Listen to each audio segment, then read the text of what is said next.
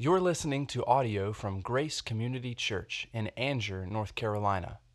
More information about Grace Community Church can be found at graceccnc.org.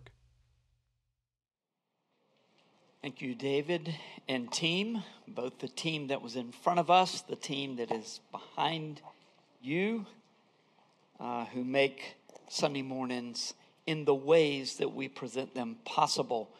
Thank you for being here, those of you who are in person, those of you who are online.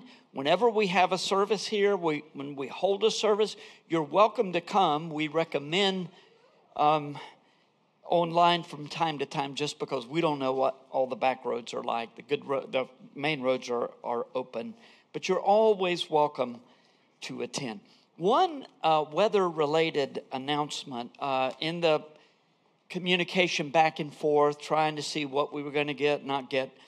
One piece of communication didn't get to Jeff. That is my fault entirely. We will not be holding Grace Matters next week.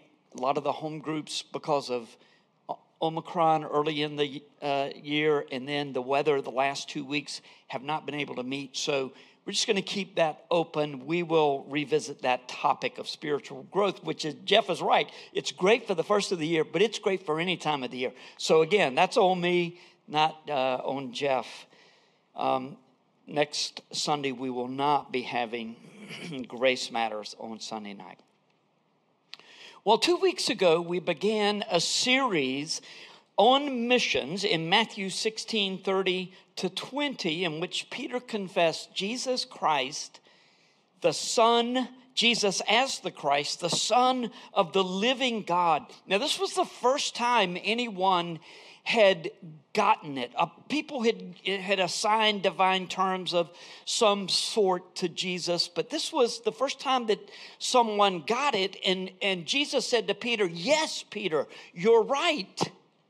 And human flesh, human nature, you didn't get this from your own thinking, your own reasoning, anyone else. My Father who is in heaven has revealed this to you. You are blessed thereby, and I will call you the rock. And when I build my church, you will have a key role in the building of the church. Though the demons of hell fly out to oppose the church, my church will stand." Now, this was all very carefully explained in the sermon a couple of weeks ago, and many of you said, "Yes, I get that." No, I don't get that. That's okay. That's okay. I love history, and I have to tell you that many of the history books that I read can be rather tedious, laborious at the first of the book. Furthermore, there's information in these books that I will never comprehend nor retain, but the information that is given at the first is nonetheless foundational, and the exciting portions of the historical accounts would not be nearly so meaningful without the foundation having been laid. My point is, don't be discouraged if you didn't fully understand the message from Matthew 16:13-20. I read a quote a couple of weeks ago by theologian John Webster that will hopefully encourage all of us. Webster said, quote, "Theological work, including theological interpretation, requires the exercise of patience." Patience, a virtue with which most Americans are blessed, would you not say? It requires the exercise of patience. This is because in theology, things go slowly. It's difficult. We are temporal creatures. We do not receive an understanding of God's revelation. That in quotation marks is mine to help understand what he was saying. We do not receive an understanding of God's revelation in a single moment. And we are sinful creatures whose idolatry and inattention are only gradually overcome. It would be a poor conception of theological interpretation, which presumed to have acquired Scripture's meaning in a final way, which cut out the need for ever renewed listening and learning. Do you think theologians have come to the final conclusions about most doctrines? We've got a lot of the major stuff in place, but every generation has to understand and articulate these doctrines anew, not differently necessarily, but often there are shades of meaning that God is constantly revealing to the different generations as we go. So in other words, we do not learn everything overnight. Thus, I often say a couple of things. One is, if you come to Grace and you hear something the first time and you're like, well, I don't think I've ever heard that before. If you hang around for a while, it's not that you'll agree with it necessarily, but I'm not trying to present everything we believe and know in one Sunday morning. It is a process, and all of the people who preach here are part of that process of laying out the truth of Scripture over time. So if you don't get it in one go, hang on, and you might not agree with it, but you'll at least, okay, I get that now. I understand where he's coming from. I'd still disagree with it, but at least I understand. The other thing that I will sometimes say has left me. I didn't write it down. That was the only one I had written down, so I should have said the other one first, right? It'll come back, though. You might think that theology is the work of the pastors, the staff, the pastoral staff, and the elders. But theology, anytime you make a statement about God, you're a theologian. Even if I don't believe God exists, you're a theologian at some level. Theology, interpretation and teaching of theology, or the propagation of theology, is the work of all of us. We are all called to share what we know about God. We don't gain an understanding overnight. So rather than being discouraged and thinking, I just don't get that, why not instead think, this is awesome. I will always be learning about the Lord. I'll never learn everything there is to know. That's the other thing. If you have not, in the last 10 years, grown significantly in your understanding about a specific doctrine of Scripture, and maybe even changed your mind, not on the major stuff, but if you haven't changed your mind about anything in Scripture in the last 10 years, are you really growing? Is God really bringing you along, or are you stuck in a certain place? So we're always learning about Scripture. The Apostle Peter is certainly going to prove this in today's text. The focus of Matthew 16, 21 to 28 is the centrality of the cross, both in Jesus' work on earth to redeem his people and in the lives of his followers. What does this have to do with missions, which is the focus of this 1 to 2 to 4 month series? Not sure how long we're going to go. Before I answer that question, it's good to remember theology does not happen according to schedule. It happens as God wills. So to answer the question about missions, though, from our text 2 weeks ago, we learned that if we don't have the answer to the question, who is Jesus? Then there's no real missionary work, not the kind that the Lord is blessing. If we don't know who Jesus is, but furthermore, the message of Jesus has to be right. It's one of the reasons I'm concerned about people that say, I'm a red letter Christian. In other words, the words of Jesus are the only words that really matter to me. The problem with that is that the words of Jesus are difficult to understand, and we need the epistles to help us make sense of what Jesus said. Now, I'm going to tell you in a couple of weeks how much time I'm spending in the Gospels, so I'm not saying that the words of Jesus are no big deal. They're a huge deal. But to understand the words of Jesus, if you only read the words of Jesus, you can make him nothing more than a social do-gooder, or you can make him almost a monster if you want to. Whatever portions of his teaching you take and emphasize.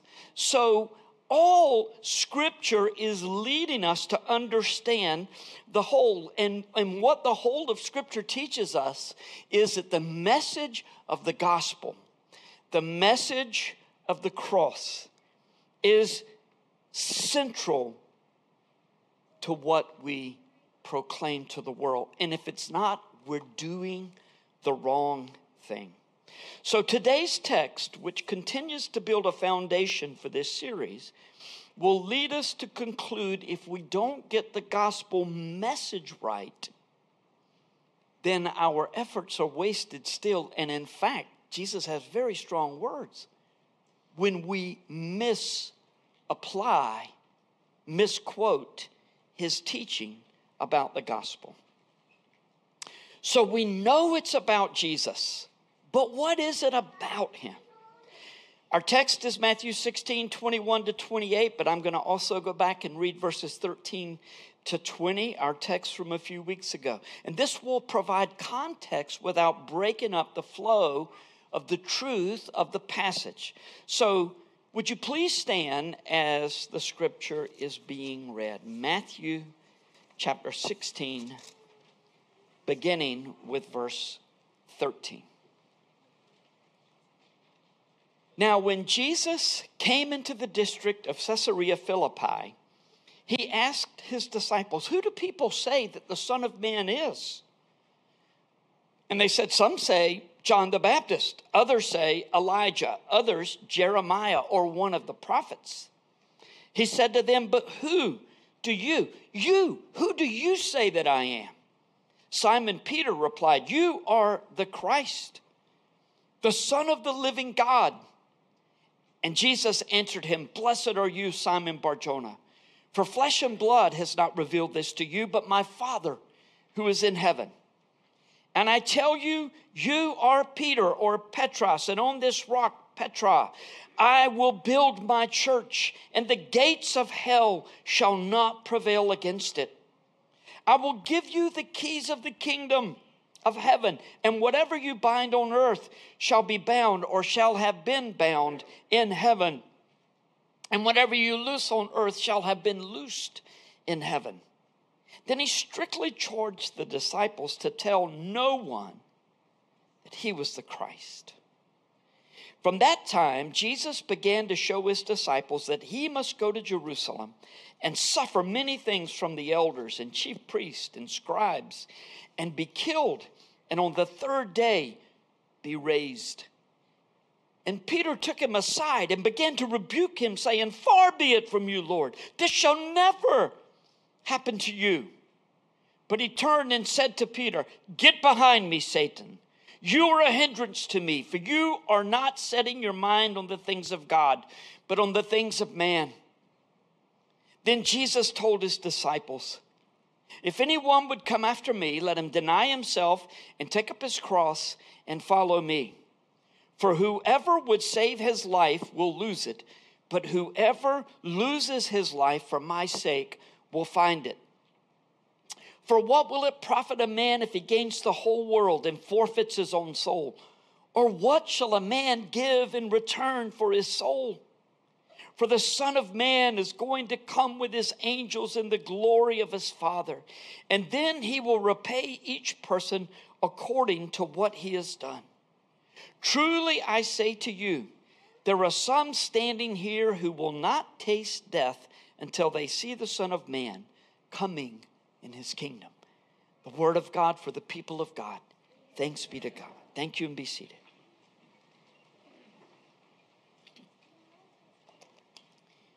This section of the Gospels, told in Mark and Luke as well as Matthew, is a fascinating account of the ups and downs in Peter's thinking. Peter represented all of the disciples who were kind of this way and that. Peter represents all of us. After Peter's confession that Jesus was the Messiah, Jesus began telling his disciples, and he kept on telling them that it was necessary for him to go to Jerusalem, where the religious leaders in the city would abuse him so badly that they would kill him, but he would rise from the dead 3 days later. Once again, Jesus had alluded to his death, but here he tells them directly, I must go to Jerusalem, and this must happen. This was the Father's will, and it had to be obeyed. Now, Peter, who had just professed that Jesus was the Messiah, now said, no, the Messiah would never act that way. You can't do that.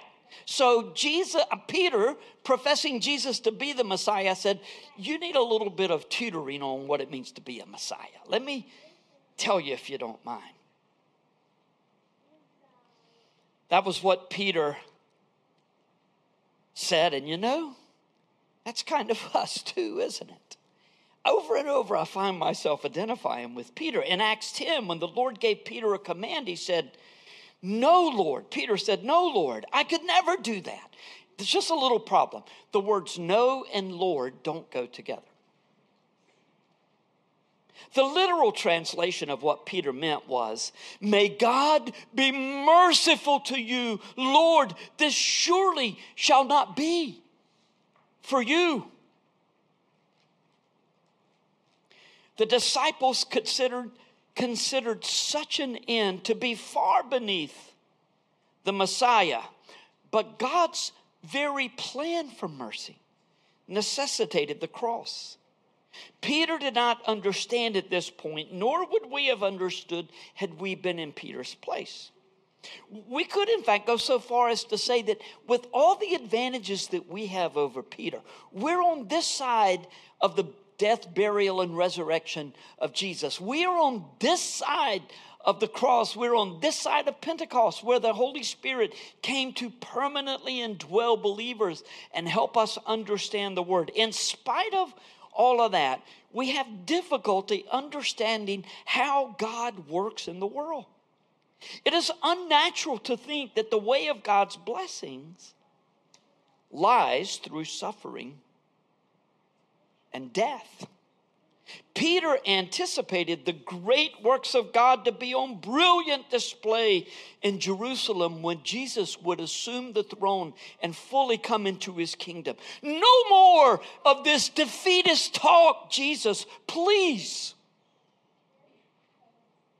So when Peter made his remark, Jesus chuckled and said, Peter, you don't understand, but you'll get it someday. No. He said, with just as much passion and emotion, away behind me, Satan. When you think about it, Peter was proposing the same thing that Satan had proposed to Jesus. A kingdom without suffering. Satan said, all you have to do is worship me, and I'll give you the kingdoms of the earth. And Peter was like, Lord, you don't have to go through that. You're the Messiah. You can just take up rule, right? Jesus looked at him, leave, Satan, get behind me, and do not distract me from doing God's will. You're seeking the way of humans, not God's way. Why was it necessary for Jesus to die? This is the most crucial question, isn't it? If we come to church and we don't know what it means to be a Christian, why was it necessary for Jesus to die? The disciples' idea of salvation was the same as most people's. I must become a better person and live in the way that is good for me and good for others. The disciples had left families and businesses behind to follow the most famous rabbi in the land. Jesus was performing good works, doing good everywhere he went. He fed the hungry. He healed the sick, the lame, and the blind. He spoke words of encouragement and comfort to the poor. The gospel was preached. The good news was preached to the poor. The disciples worked hard. They kept the crowds under control. They ran errands and they gathered firewood. They traveled far from home and they often slept under the stars. But though they lived such sacrificial lives, they were confident that the payoff would come when Jesus was crowned king. And Jesus would become the ruler over all the world. And nobody would question him like the Pharisees and the Sadducees and the scribes question him now. And so you know what the disciples thought, don't you? You know what? When Jesus comes into the kingdom, we are his chosen ones. We're going to be leaders. And there were often disputes about who would hold what position in the new government. Even after Jesus established the Lord's Supper, you think about when we come to this table and we think about the gravity of Jesus raising the bread and saying, "This is my body." After breaking the bread, "This is my body given for you." And then the cup, "This cup is the new covenant in my blood, which is poured out for the forgiveness of many." When they left the room and Jesus had not begun, or when they were in the room and Jesus had not begun that last great discourse that we find in John 13 through 16, and then before the prayer in the garden and all of that, they just got to talking among themselves, and they were trying to figure out, what does he mean? No. They were saying, "Look, I'm on his right hand, my brother's on his left. I can tell you who's going to be the greatest in the kingdom. I am, and my brother is right behind me." They didn't get it. But Jesus didn't come to make us good or even good enough. We are incapable of perfection, which is demanded of all who would enter heaven. Something had to be done about our sin. And it's relatively easy for us to understand now why Jesus came and had to die on a cross. But imagine how difficult this news was when the disciples first heard it. They just couldn't wrap their minds around it at all. Jesus knew his Father's will was for him to die as a substitute for sins. His perfect life as 100% God, 100% man made him not only eligible to die for our sins, but the only one qualified to die in our place. Jesus will visibly and publicly rule over all creation one day. So do you think he would have preferred to do that with the cross or without the cross? I think we know. I think when he said, "Father, if there's any way, nevertheless, your will be done." And so when Peter, impetuous Peter, we think, just running off at the mouth, Peter, said, "No, Lord, you can't do that. The Messiah wouldn't die like that."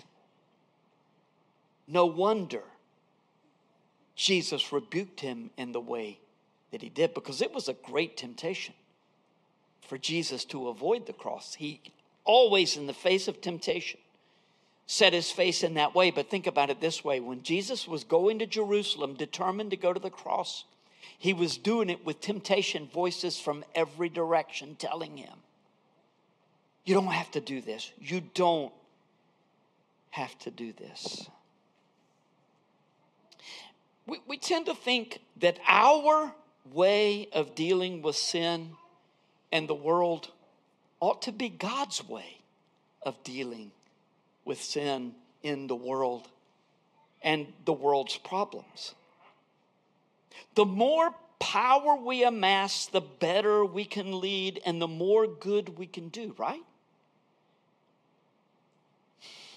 If I can just have more influence, if I can get enough people to listen to what I'm saying, then I can give them the truth. Look, don't you know As Lord Acton said so well back in the mid-19th century, power corrupts absolute. Power corrupts absolutely. The more influence and power we have, the more dangerous our situation, the more precarious our situation is before the Lord. There are many voices in our day, as there are in every day, crying out for a better world where everyone is happy and feels affirmed. But you need not study history long to realize that utopian impulses almost always end in violence. And if you must riot to accomplish your group's goals, I don't care if you're from the right or the left, I don't care. You're not going to bring about the better world that you want. We're going to talk about this in 2 weeks.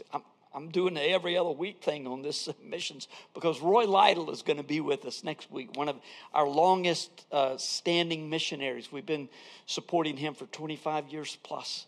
And so Roy is going to bless our hearts next week. But the following week, we're going to talk about the kingdom, what the kingdom of God looks like now, what it'll look like then. See, a lot of people want to bring the kingdom right now. The kingdom is already and not yet for believers. We'll talk about what that means. But of all people, believers ought to know that we cannot bring about God's kingdom by force.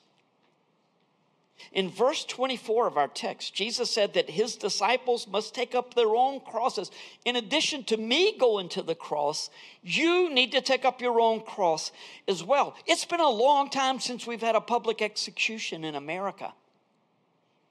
Well, when I say public, I mean the broader public. But they were everywhere. In the first century, they were common in Jesus' day, and the disciples knew well what Jesus was talking about when he said that his followers must take up their crosses. It wasn't a pleasant thought to those who believed that their lives were just going to get better and better, especially once Jesus was ruling. But the call to discipleship is a call to surrender to the will of the Father and to follow Jesus to the cross. This does not mean that if we follow Jesus, we will all be martyred, but some will. Tom Jackson used to be the pastor at Pleasant Union Church, less than 2 miles from here. He was also at Christian Light Church, about 6 miles from here. Was martyred in 1990 along with his wife, June, as missionaries in Liberia. Not all believers are called to be martyrs, but all believers are disciples. If you belong to Jesus, you are his disciple. When you think of a disciple, you likely think of a super Christian, maybe someone like a missionary like Roy next week.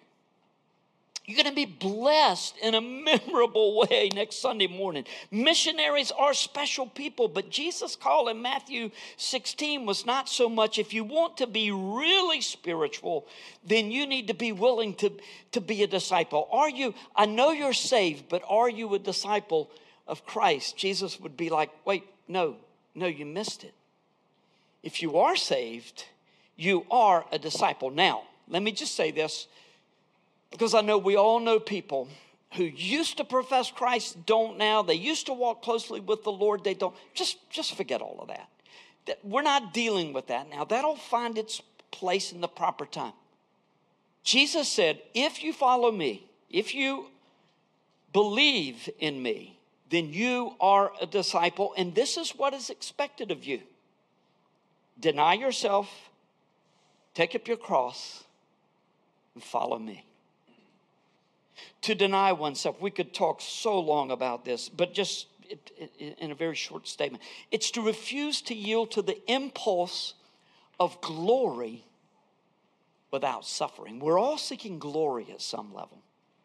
And the disciples were seeking glory, and of course they would have said, oh, Jesus, glory, yes, but we get glory too when Jesus receives his glory. It's to refuse to yield to the impulse of glory without suffering. And we're going to be glorified. We are glorified, but we are really going to understand what that means when we're in heaven. Glory without suffering, or human wisdom and achievement over godly wisdom and direction. To take up one's cross means to die to one's own designs of power and security. And as Peter said in 1 Peter 2, verses 21 to 23, for to this you have been called, because Christ also suffered for you, leaving you an example so that you might follow in his steps. Do you think Peter was thinking back to this day when he wrote these words? Peter, who had so much trouble understanding it early on, got it beautifully at the end of his life. In verse 22, he committed no sin, neither was deceit found in his mouth. When he was reviled, he did not revile in return. When he suffered, he did not threaten, but continued entrusting himself to him who judges justly. See, when you're on a cross, there's only so much you can do to get back at the people. Even if you're mocking people who are mocking you, if you're giving as good as you get, we understand in the balance of things, you're not in a good position. But as a believer, you're in the best position. Peter, who started so badly, finally understood what it meant to take up his cross and follow Jesus. 1 Peter, one of my favorites, is a wonderful book that encourages believers to rejoice in suffering. And you can only rejoice in suffering when you get it, when you understand what it means to take up your cross and follow Jesus. Tradition tells us that of the 12 apostles, minus Judas, all were martyred for their faith, except for John. For most of us, taking up our cross means to be humble and obedient to God's word, to forgive our enemies, to overcome evil with good, and to trust the Lord when suffering comes, as it must come in some form for disciples. We are called to take up the cross and follow Jesus. I know it's difficult to fully comprehend the gravity of verses 25 to 27 in our text. But the only way to find fulfillment and joy in this life is to lose our lives, or to live a cross-centered life as we follow Jesus rather than living for ourselves.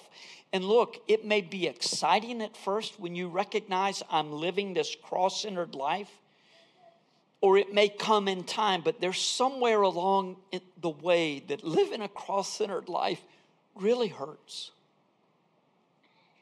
You lose friends. You suffer in ways that other people are not called to suffer.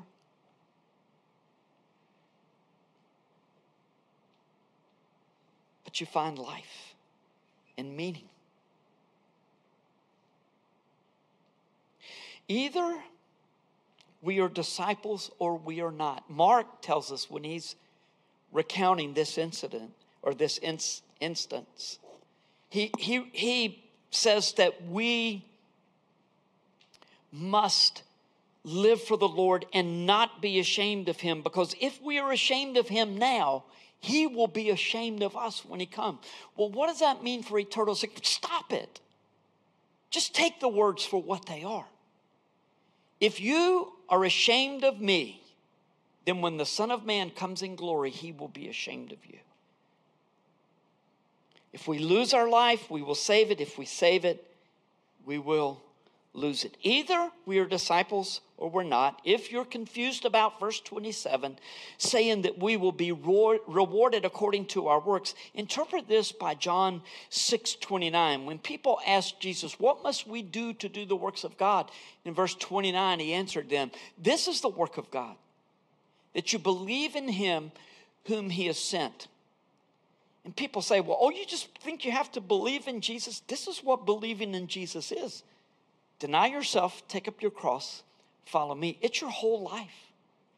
It's not just some like, cool, that's all I got to do to go to heaven, just pray this prayer. That's not the point at all. If you have not believed in Jesus, or if you're trying to work your way to heaven by being the best person you can be, Scripture plainly states that Jesus calls us to acknowledge our sins before him and to cry out in asking the Lord to save us, because we know that he is the only one who could pay for our sins, and he did so on the cross. And when you believe this and when you cry out to the Lord, you'll be committing your whole life to him.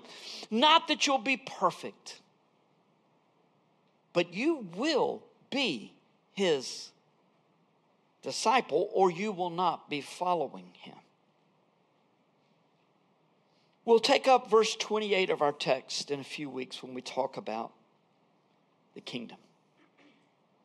So we began this time by thinking about the work of theology, or the study of God. And we're going to close by thinking about two types of theology that I mention often, but occasionally go into a little detail about what they are. A theology of glory, which is what Peter suggested, and a theology of the cross, which is what Jesus taught and expected of his disciples.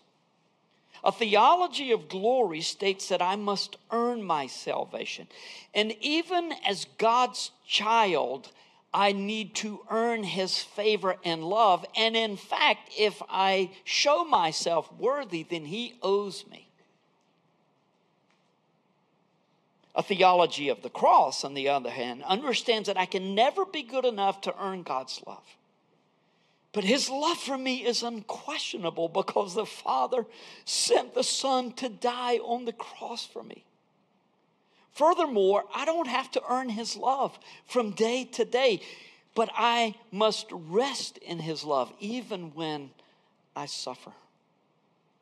We are all tempted to a theology of glory, even long after we have trusted Jesus as our Savior and we seek to follow him. We just want the Christian life to work the way we want it to work. We want him to act in ways that we expect of him. Because after all, I read it in the Bible somewhere. Ask what you will, it'll be given to you. No, ask in his name. And all that his name implies, he will do it. But Romans 8 reminds us that the Spirit translates our prayers. So we might pray, as I prayed for my wife, Lord, heal my wife from this brain tumor. And the Spirit may have said something like, Lord, what he means is, may she be able to speak and to think clearly through this time. And may she be a witness for you. And the Father says, I'm with you, Spirit. I'll grant that prayer. Our prayers, the only mistake we make, two mistakes. One is not praying. The other is praying from selfish motives. It's not a selfish motive to say, Lord, please heal this person. But just because God doesn't do it the way we want him to do it doesn't mean that he doesn't love us or something went wrong somewhere. A theology of the cross helps keep our perspective correct.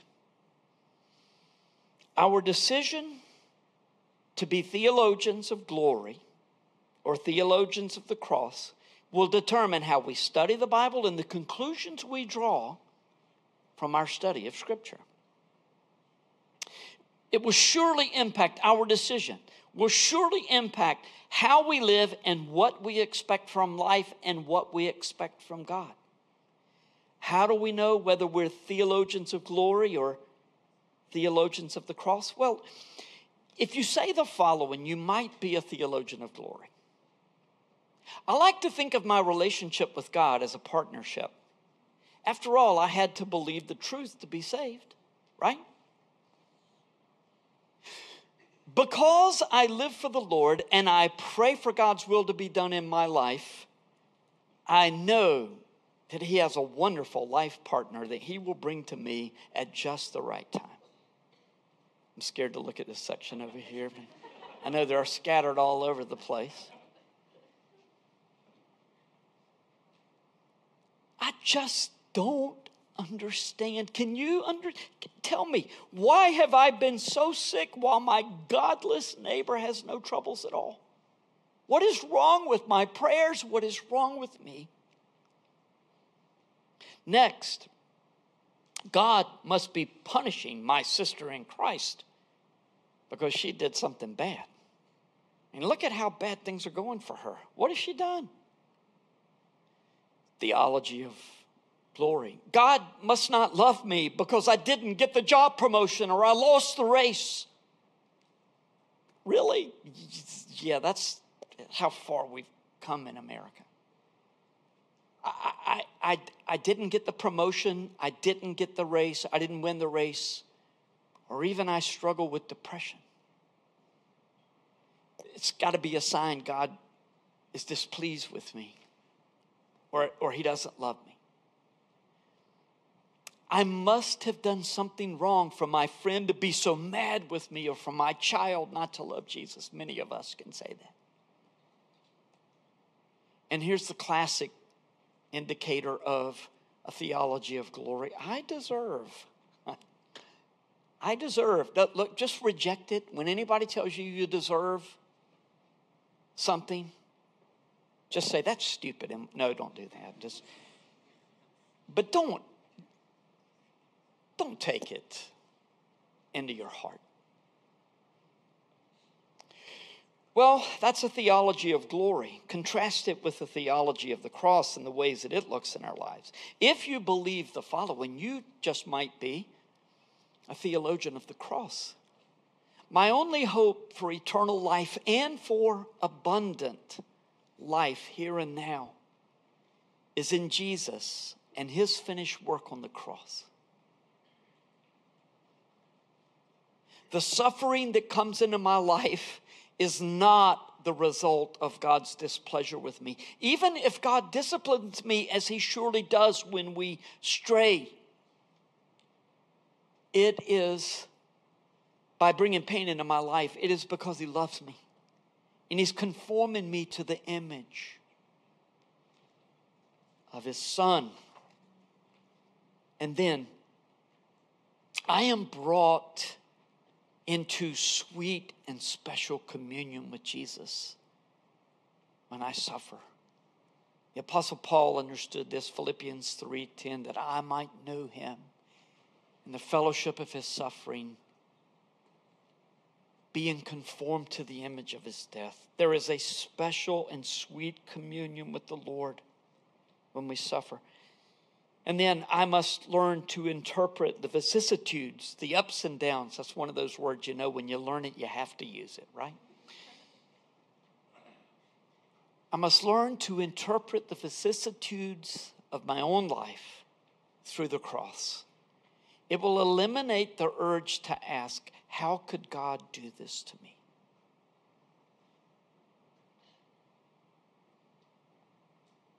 We all have that impulse, but we would be wise to tamp it down. The lesson of Job, some people say, is that you can ask God whatever you want to. He can handle it. That's true. Psalms indicate that too. But to me, the lesson of Job is, if you're going to question God, put your big boy pants on, because he's going to have words with you. Did my wife say preach it? Is that what you said, Allison? Does?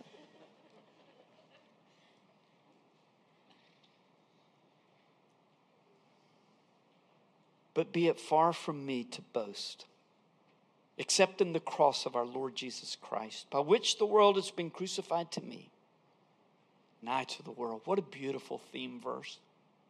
If you need a verse to be your life verse, this would be a good one. Galatians 6:14. Allison has been reading Kathleen Nielsen's book, Prayers of a Parent for Adult Children. And what she is learning, whatever she is learning at the time, often finds its way into Sunday morning sermons. She'll be saying, man, I was just reading this and that. And I'm like, whoa. And it's usually that week too. It's amazing how it happens. She just told me this 2 or 3 days ago. And I thought, it fits. We need to hear this. These words are from a prayer for word habits, which is, of course, about our relationship with Scripture. This is a good example of a theology of the cross. It's a good prayer for all. It's a good prayer for us. It's especially a good prayer for our children and grandchildren. May my child discover your glorious Son on every page of Scripture, grasping your redemptive plan from the beginning, following well the unfolding prophetic word, glorying in the Gospels as they show us Jesus in the flesh, stopping long again and again to see the cross where Jesus died. That's a good word. Believing resurrection truth and knowing resurrection power, digging into the epistles' doctrine and the call to live it out, knowing how, she's saying, to apply the message of the cross to our lives, refusing to adjust your truth, Lord, for peace or ease, telling the good news near and far so others can believe. And if God calls some of our children, some of ours here at Grace Community Church to be missionaries, even in dangerous places, we rejoice in that. May your heart be open to that. Studying the hope to come and looking for Jesus' return. Keep my child, Lord. May my child keep your word. By your grace, please let my child keep it to the end. Let's pray.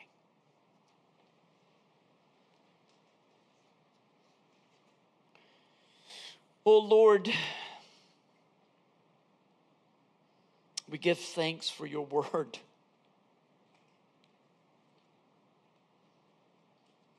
Which tells us what we need to know about who you are, about our sin, and about what you have done for it.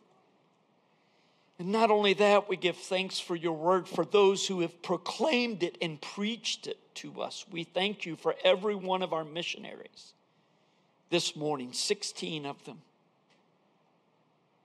in our community and all over the world, proclaiming the love of Christ and the love of God most clearly seen on the cross. Lord, we thank you that your word instructs us about the way of the cross for believers, about how suffering and glory are almost always linked together in the New Testament.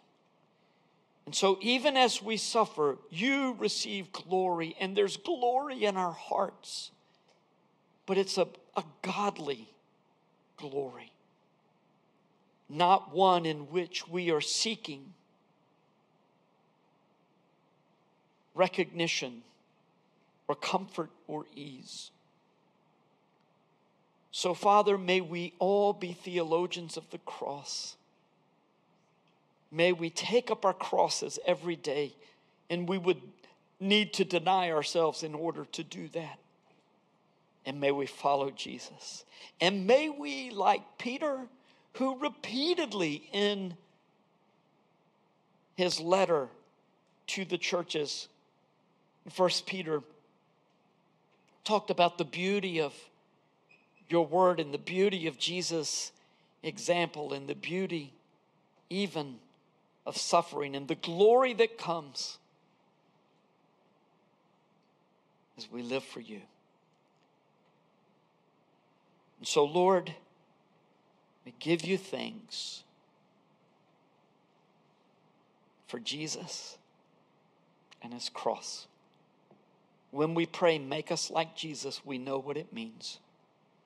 And so, Lord, make us like Jesus, in whose name we pray. If you would stand. Praise God from whom all blessings flow. Praise him of each.